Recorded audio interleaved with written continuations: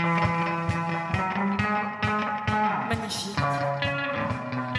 to Nonprofit Lowdown. I'm your host, Ria Wong. Hello, friends. Welcome to another edition of Nonprofit Lowdown. I am, as always, your host, Ria Wong. Today, I have a guest, Carol Hamilton, who is the founder of Grace Social Sector Consulting. And today, we are going to talk about strategic planning, which is both the blessing and the curse of all nonprofits. So welcome, Carol. Thank you so much for having me on. It's a real honor. It's so fun to have you. So tell us a little bit about yourself and Grace Social Sector Consulting. Sure. I've been in the nonprofit sector for most of my career, 20 plus years, and worked for a range of organizations, anti-poverty, women's employment, higher education associations. Last organization that I worked internally was for a capacity builder in the conservation field. And as I've worked in the sector, I just became increasingly interested in kind of seeing how people work together, the how of the work rather than necessarily the what, and how we can help people work more effectively together. And so that led me to do a degree in organization development from American University, and then to launching my own consulting practice, Grace Social Sector Consulting, where I help nonprofits and associations be more strategic and innovative. As a fellow podcaster, I've also recently launched a podcast, Mission Impact. Oh, podcasting, as I say, is one of the most fun things I've done. And so I hope you enjoyed as much as I have. So actually, before we get into what is strategic planning, I actually want to talk about this word strategic, because I feel like we throw this word around a lot. We like to say it especially to funders, but what does it actually mean to you? Because to me, it can be anything from having a goal that we're all working towards all the way up to like a very complex plan that takes a really long time to put together. So like, what do you mean when you say strategic? That's a great question. I think it is bandied around a lot. It's valued in our culture to be strategic. And when I've done the Strength Finder, a lot of my strengths come up in the column that's all bundled with strategy. And they have actually an interesting definition of strategic, which is more seeing the interconnections between things versus strategic, where I might have a visual of what many people might think is kind of that arrow, that direction. How are we all moving in a common direction?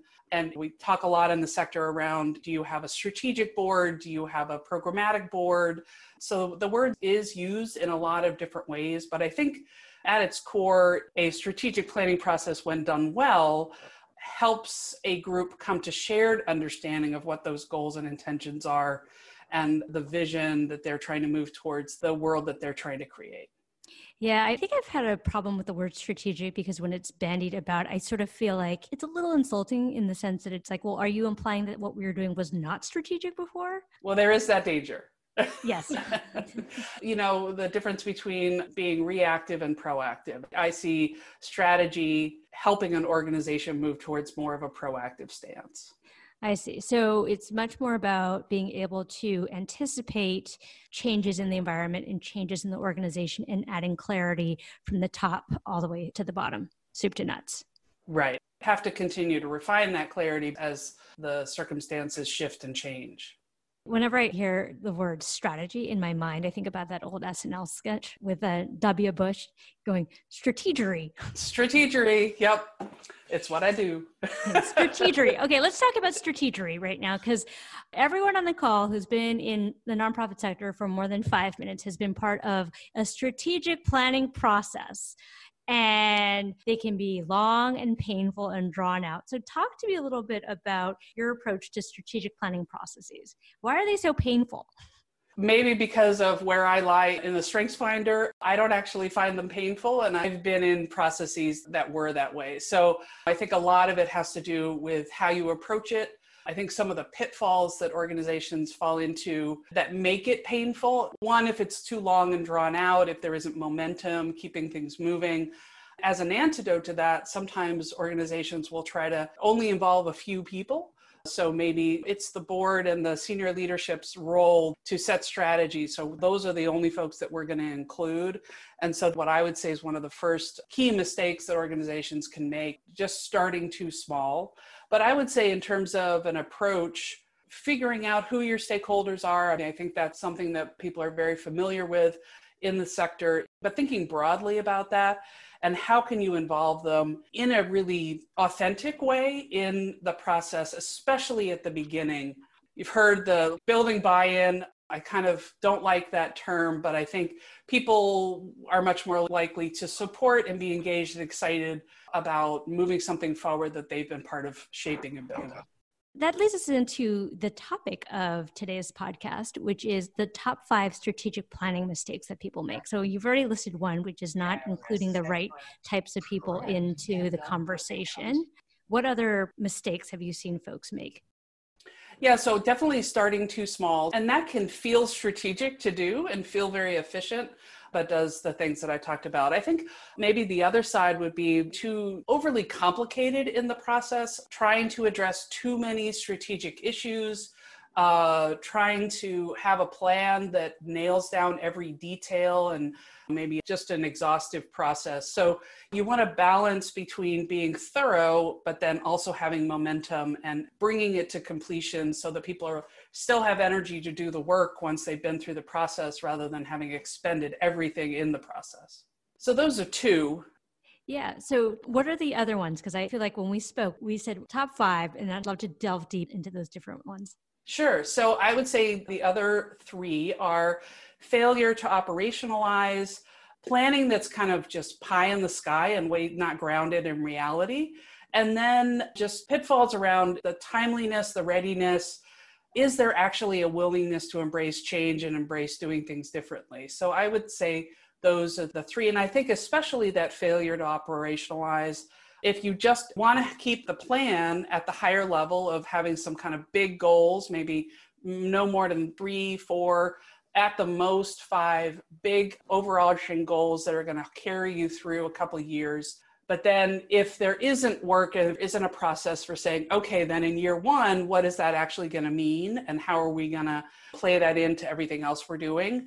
I think that can really be detrimental. And then if the organization vision goes too broad and gets too pie in the sky, doesn't recognize what's already going on in the organization, only adds new things, doesn't also have the hard conversation around what might we need to let go of, that can also be a pitfall. Just the going through the motions of, well, a funder told us we had to do this, but we're actually not interested in the final product. Yeah, I've often seen strategic plans that have sacrificed elegance and clarity for including everyone and making everyone feel heard and seen. And it's just like this multi-headed monster with total lack of clarity. So I'm just wondering, how do you address that? Because I think one thing, at least in my experience in nonprofit, is because it's so consensus-based, it ends up being like everyone and their mother has an opinion and thinks that their opinion needs to be represented. So what the question is, other than like, how do you keep that from happening so you actually end up with a really elegant, clear product? Yeah, that's a great point. I think making sure that you're including people from the beginning, but also being clear about how their input is going to be used and what decision-making process is going to be implemented to narrow and refine and focus what the organization is going to be doing. So I kind of think of it as an accordion. Maybe you start large, you work with a smaller group that helps you kind of synthesize and refine and prioritize, and then going back out to get feedback from the group that you initially asked for input to kind of refine that. But really recognizing that, and even saying upfront, we're not going to be able to do everything. There are all good ideas, but we're not going to be able to act on all of them. We're going to have to make some choices, have to set priorities, or this doesn't serve us. So I'm going to be a little bit challenging here for you, which is the strategic planning process takes time over many weeks or months, or God forbid, years. And I'm just wondering, do you think that the strategic planning process is nimble and responsive enough to the world that we live in? I mean, look, every strategic plan out there obviously could not have anticipated a pandemic, right? So I'm just wondering, do you think that it is a process that has outlived its usefulness in today's world? I would say it's a both and. I think what I like to include, I think there still is value in the process itself and then the final outcome, the final product, because it gives the organization time, a structured way to kind of step back and think bigger picture, which is so frequently, especially in our very fast-paced, ever-changing environment, hard to do. And it can help really create a shared understanding of the current state of the organization, and then shared understanding and agreement around what we need to focus on. At the same time, I like to include a process of creating what's called a strategy screen, which was first developed by a consulting firm called La Piana. And that kind of gives you the both and. You end up with the strategic goals, but you also end up with this document, which essentially is like a decision-making tool. It helps you decide ahead of time. You have a conversation ahead of time of what are the key criteria that we're going to use to evaluate new opportunities, new challenges that we can't anticipate. I think one of the misconceptions around strategic planning is that it's about predicting the future. Well, you can do scenario planning, you can kind of think about what might be, but of course we never know. So also building a strategy screen gives you that tool that then when something new comes up, you already got that and you're ready to have a conversation. And separating those criteria for decision making helps ground the conversation in those criteria versus who's the best debater, the most persuasive person, the most influential person in the organization. Yeah, it's interesting. I recently learned the term HIPPO, which highest paid person's opinion. Yep. For those of you out there, you can use the HIPPO, which is, it's true that often the process defers to the highest paid person's opinion or the loudest person in the room. Right, right. So to get back to this question, Carol, of effective strategic plans, we've all been in this situation of needing to do a strategic plan and weighing either hiring a consultant or doing it ourselves in-house. So two-part question, which would you recommend? And if you were going to go the route of a consultant, how do you assess whether a consultant is any good or not? Well, I'm biased. I'm a consultant. So of course, I think we bring value to the process. And there are lots of tools and resources that organizations can use. And I think even if you go with a kind of do-it-yourself model, if you can find some person that you maybe within your network who can serve as a neutral facilitator throughout the process, that can be really helpful. Because I think the thing that either a neutral party who may not be paid, maybe doing this pro bono for your organization brings, as a consultant, we also bring that, is having no stake in the outcome. So the challenge of trying to do it all yourself, whether you're the executive director or board chair, is that you have perspectives, you have an agenda, you want to be able to share that. And it's very challenging to both shepherd a process and hold the conversation and be a participant, a full participant in it. And so I think that's where an outside perspective and an outside set of skills, pair of hands, can help with shepherding that process along. Perspectives of having done it with many organizations before and kind of seeing what works and what doesn't. Yeah, that's definitely helpful. So as we think about hiring a consultant, the way that I've often seen this happen is like people will refer people that they've worked with before, and then you kind of get a mishmash of like, if you do put out an RFP, you get a mishmash of different proposals. It's sort of hard to weigh apples against oranges because proposals look so different. So I'm wondering if there's any advice that you can give folks about how do you assess whether or not a consultant is right for you in this process? I actually would encourage organizations not to necessarily do a full-fledged RFP process, maybe a request for qualifications or a request for interest, but really spend more time, or through referrals, spend more time having conversations with those consultants so that you can see whether there's a fit with their approach, their perspective. Do they ask interesting questions? Are they curious? What kind of skills do they have around listening? How do you see them facilitate the meeting? People can say all those things in a proposal, but how do you experience those? I think that my approach is very much the strategic plan, that I can help the organization move through the process, but the plan itself, the content, the work, the decisions need to be that of the organization and the group. So the more that the organization is doing that work, it becomes their plan rather than me telling you as a consultant what you should or shouldn't do. I'm going to come and diagnose and tell you which way you need to go. That needs to be the decision of the organization. Consultants have different approaches and different stances. And so what's going to fit with your organizational culture and your leaders? You know, I think the hardest thing for leaders, especially for founders to do in a strategic planning process is to decide. And I recently learned that the word to decide means to put to death all other options. And founders in particular I'll speak for myself, I love all the options, right? Like I want all the doors open to me. And so I guess I'm wondering, as a consultant, how do you help people make decisions? Because ultimately that's the core of what the plan is. Like you've made a decision about a course of action. And especially for founders, again, speak for myself, it can be very painful to cut off possibilities. Yeah, I was recently talking to someone. I was trying to help her prioritize on what we were going to focus on.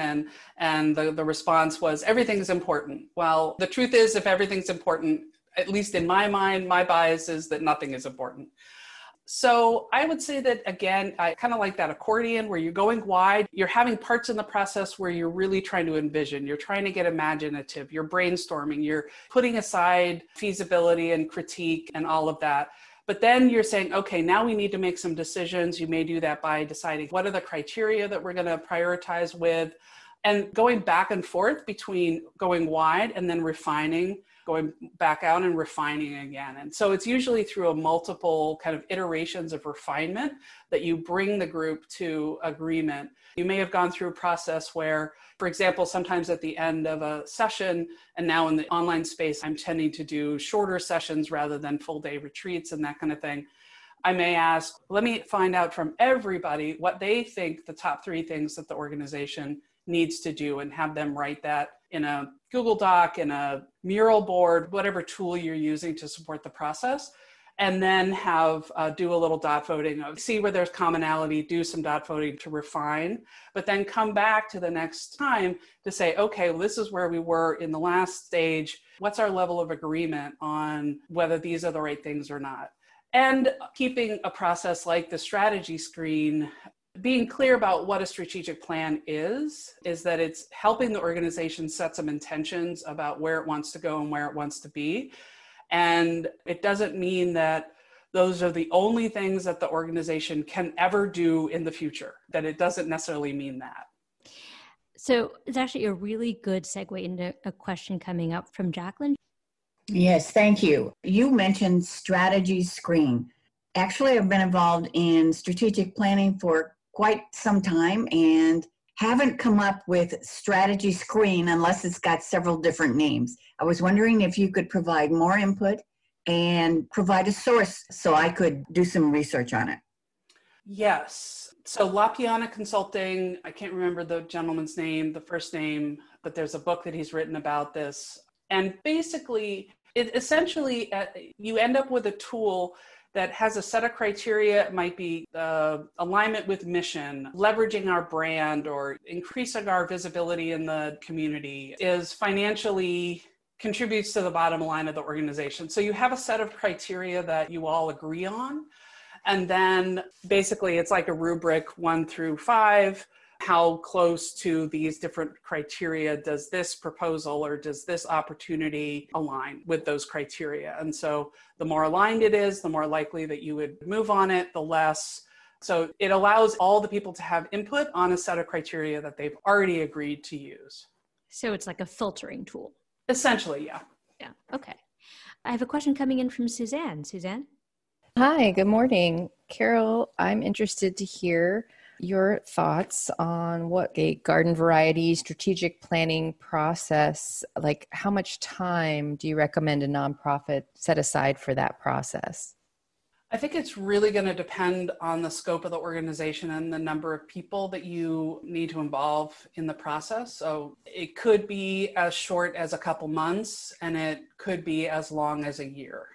But that's not the only thing that you're going to be doing, obviously. But if you have multiple sets of, I know oftentimes with membership organizations, they may have a number of different components that they're collecting information from, doing focus groups, et cetera. And so that takes a little bit longer to schedule. So it could just depend. But again, it's going to scale to the scale of your organization. On that note too, Carol, I'm wondering, as you do strategic plans, how far out do you plan? Because I've heard 3 years, I've heard 5 years, and given the tumultuousness of our current situation, like is 1 year, or is 2 years? Like what's the right time span that we should be thinking about? Yeah, generally when I'm working with organizations, I've suggested 3 to 5 years, and I use the range where we're planning for the 3 years, knowing that sometimes things happen and it takes a little bit longer for certain items to come to fruition. In addition, making sure that you have that first year operational plan and a process to come back and make then the year 2 plan is really important, because I don't want organizations to spend a lot of time and energy trying to anticipate exactly what they're going to be doing in year 3.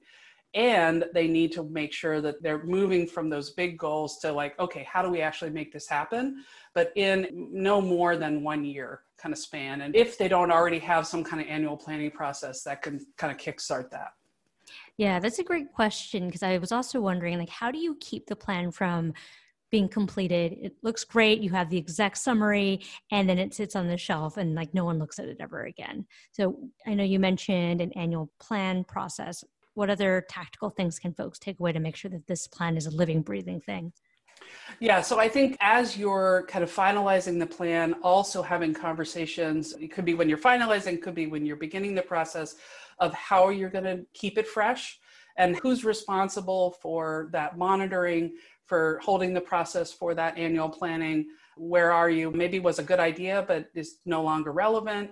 Something new needs to be added, and things probably need to be adjusted in terms of timing, et cetera. So making sure that you've got someone who's kind of holding that monitoring and updating process for the plan. I'm going to be a little bit contradictory here. What is your thought about a strategic plan versus guiding principles of operations? So in other words, like rather than having a strict plan of this is what we envision years 3 to 5 to look like, instead scaling back and having kind of core principles that we adhere to and using that as a way to drive decision making. I don't think that they have to be exclusive one or the other. I think having conversations about those guiding principles, and in essence, the strategy screen is kind of a technical output of a conversation like that. Like, what are the big things that we need to be paying attention to? I think it's valuable to have goals. The research shows that people, organizations make more progress towards what they want when you have written goals. And it may not fit your culture. So you also have to think about what is the culture of the organization, and are those sets of guiding principles actually going to work better for the organization? It also may depend on where it is in its maturity and development. Got it. So I have another question coming in from Suzanne, which is literally the $1 million question. Suzanne, go ahead.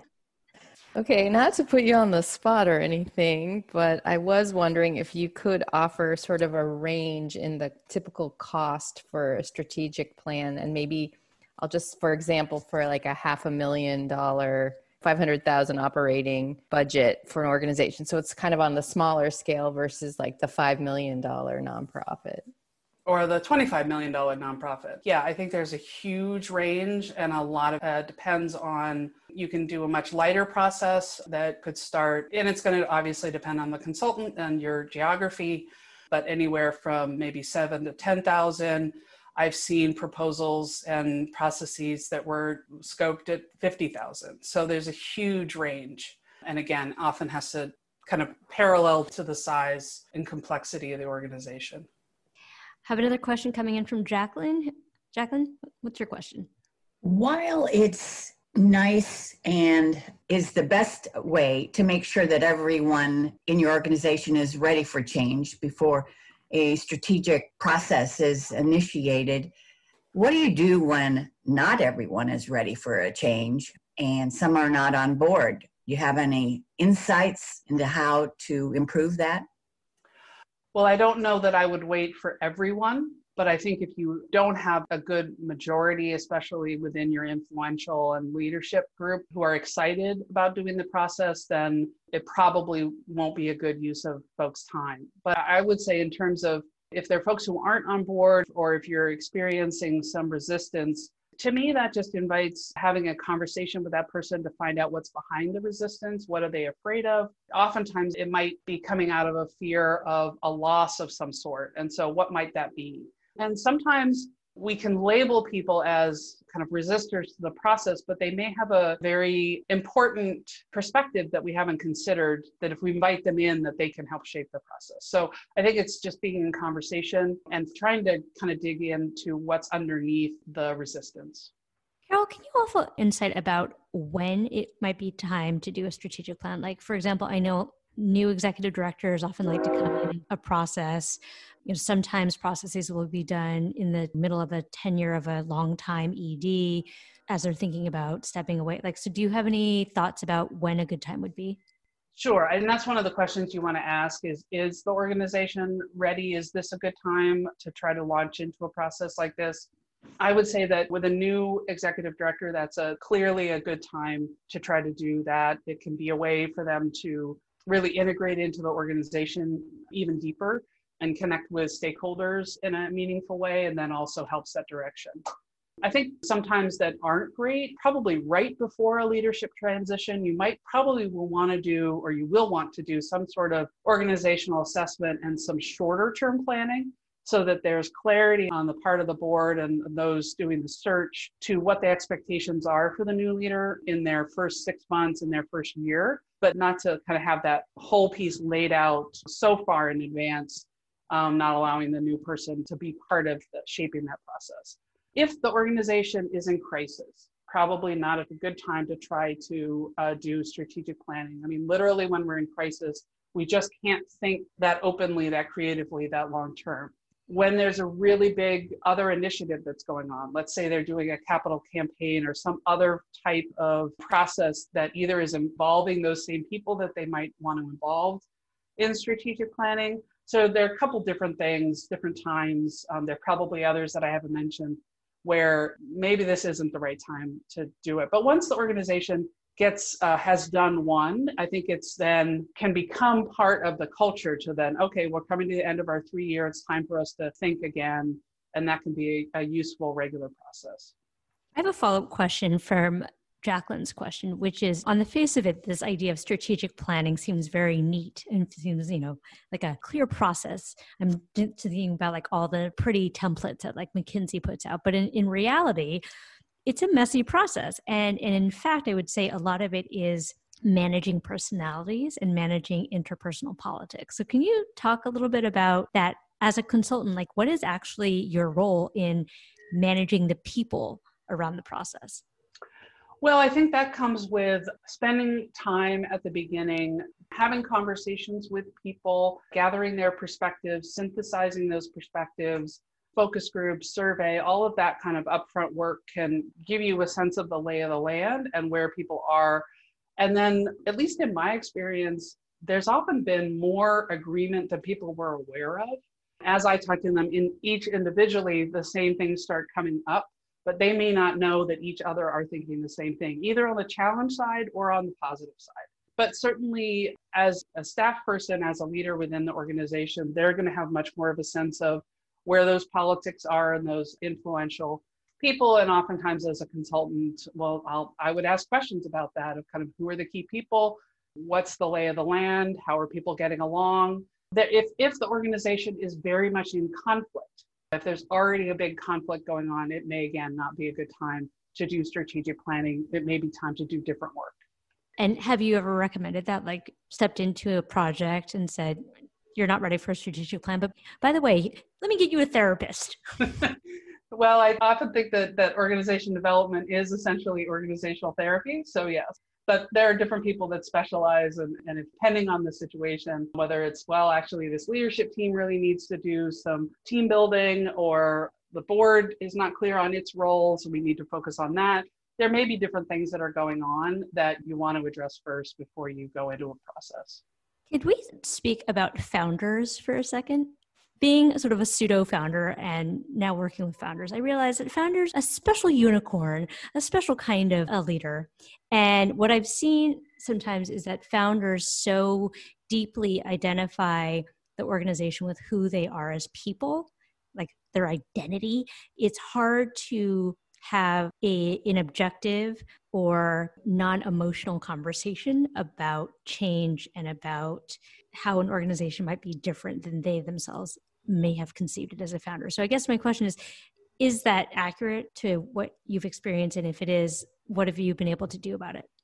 Yeah, I think very much, whether it's a founder or a leader that's been there for a long time. I worked for an organization where the woman wasn't literally the founder, but she had led the organization for so long, she might as well have been.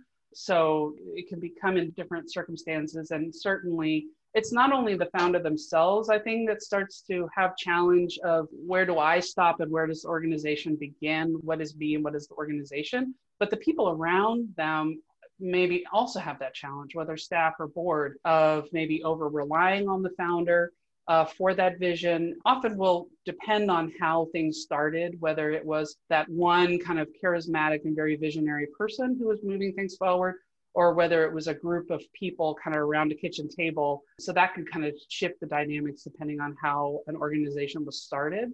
But I think appreciating what the founder brings, I think that the part that can be challenging is helping both from the board, and even I was working with another organization where they were going through a leadership transition with a very beloved leader, and helping them realize that they needed to let go of this image of, they had basically labeled leadership, defined leadership as everything that that person demonstrated in their leadership style.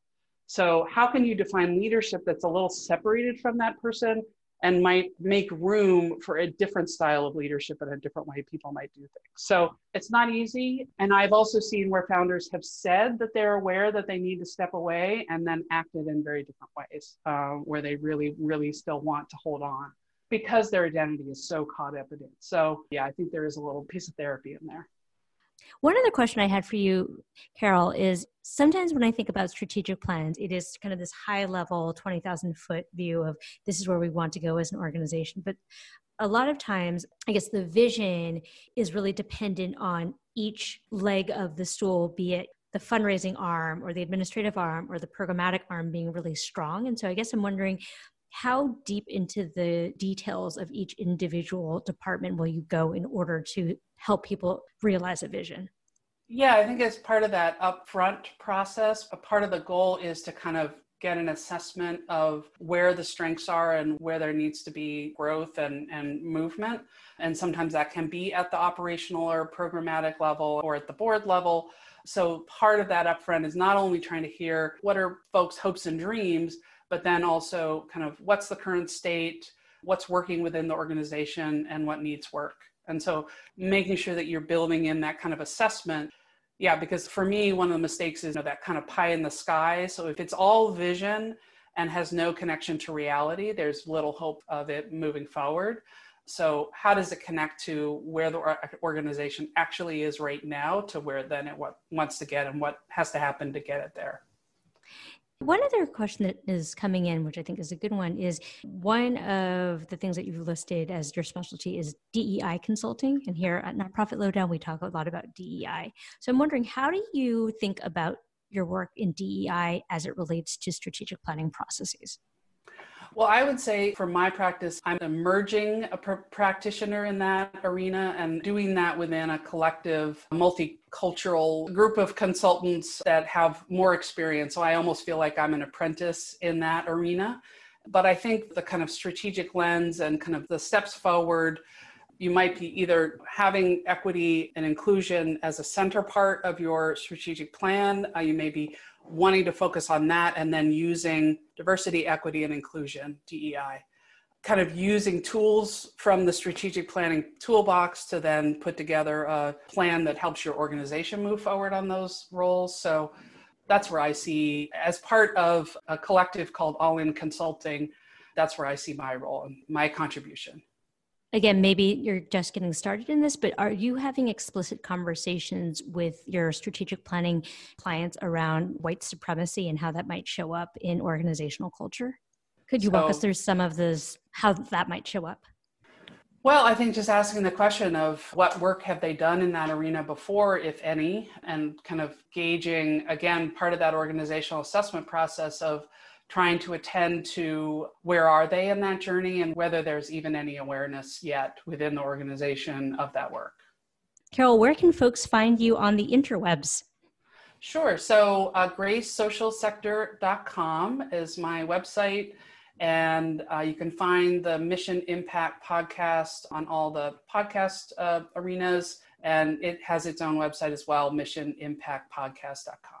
So Carol, thank you so much for being with us. It was very informative. Thank you so much for having me. And it was great to have a chance to connect with the rest of the folks as well. Thanks, everyone. Have a good week.